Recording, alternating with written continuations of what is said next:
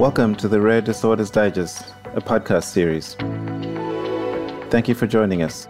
Our goal with the series is to inform and educate our diverse audience on a range of rare disorders as we strive to bring rarity to reality. The series will bring together healthcare professionals, researchers, and other experts to provide varied and insightful perspectives on the current medical and scientific knowledge that there is in regards to rare disorders.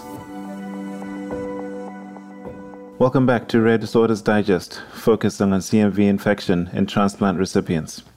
In episode 2, we'll be discussing diagnosis and treatment of CMV infection in solid organ transplant recipients, as well as hematopoietic stem cell transplant recipients. Welcome back, Dr. Sasadeus. Thank you, Tav.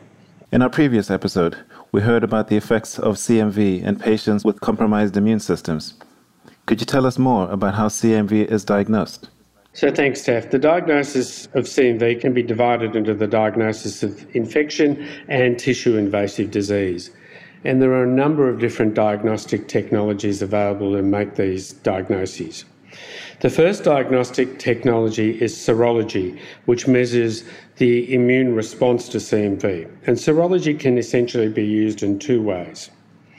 Firstly, it can be used to diagnose primary infection. So this is a situation where someone has just acquired CMV, and what happens in that situation is they start off being seronegative and have no antibodies to CMV, and following infection, they develop antibodies. So what you see is a seroconversion of IgG from negative to positive, and often a positive IgM as well. Secondly, the presence of latent infection can be detected by a positive IgG in particular. And if an individual is CMV IgG positive, it means that they essentially have had prior infection. And this is a method of diagnosis used in a transplant situation where both donors and recipients are assessed for the risk of infection of disease by determining whether either of the two individuals have positive serology, and that will determine the risk of CMV and the strategies to be used thereafter, and we'll talk more about that a little bit later. To determine active infection in a reactivation situation, what we do then is use a very sensitive molecular test such as a PCR. This is particularly the test that is used in preemptive therapy, and we'll talk more about that in a later section of this podcast.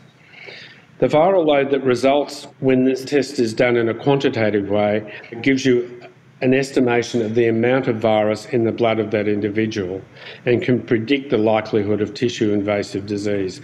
And that is often used later on to determine whether one intervenes with antiviral therapy, particularly in preemptive therapy, which we'll talk about later.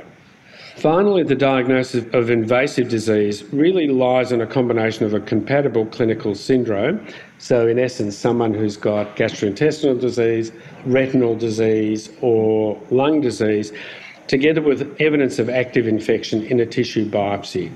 Now in this situation a PCR is not sufficient given that it's too sensitive, and what one needs under these circumstances is to do a biopsy and show characteristic cytopathic effect produced by the virus, which is a feature on histology, or a positive immunostaining for CMV antigens within that affected tissue.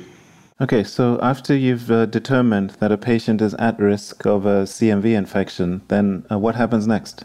There are two strategies essentially for the prevention of post-transplant CMV infection, and these strategies are antiviral prophylaxis and preemptive therapy. So antiviral prophylaxis means that you actually give antiviral therapy to any at-risk patient, whether they've got infection or disease or not, and you continue it for a high-risk period of time, which is usually between 3 or 6 months post-transplant. And this is the approach usually used in solid organ transplants. The other therapeutic approach is really preemptive therapy, and what we do under those circumstances is we monitor the patient by the CMV testing that we've just described, and if a patient reaches a certain threshold, then you intervene with antiviral therapy to prevent them developing overt clinical disease, that is invasive disease. And there are a number of treatment options for antiviral prophylaxis and therapy, and these drugs include ganciclovir, valganciclovir, acyclovir, valacyclovir, cidofovir and foscarnet, and more recently a new emerging drug which is now in clinical use called letermovir. In essence, in the majority of situations, the drugs that we would commonly use would be either intravenous ganciclovir or its oral prodrug valganciclovir. There are also upcoming emerging therapies such as marivir, which also look exciting for use in this clinical situation as well.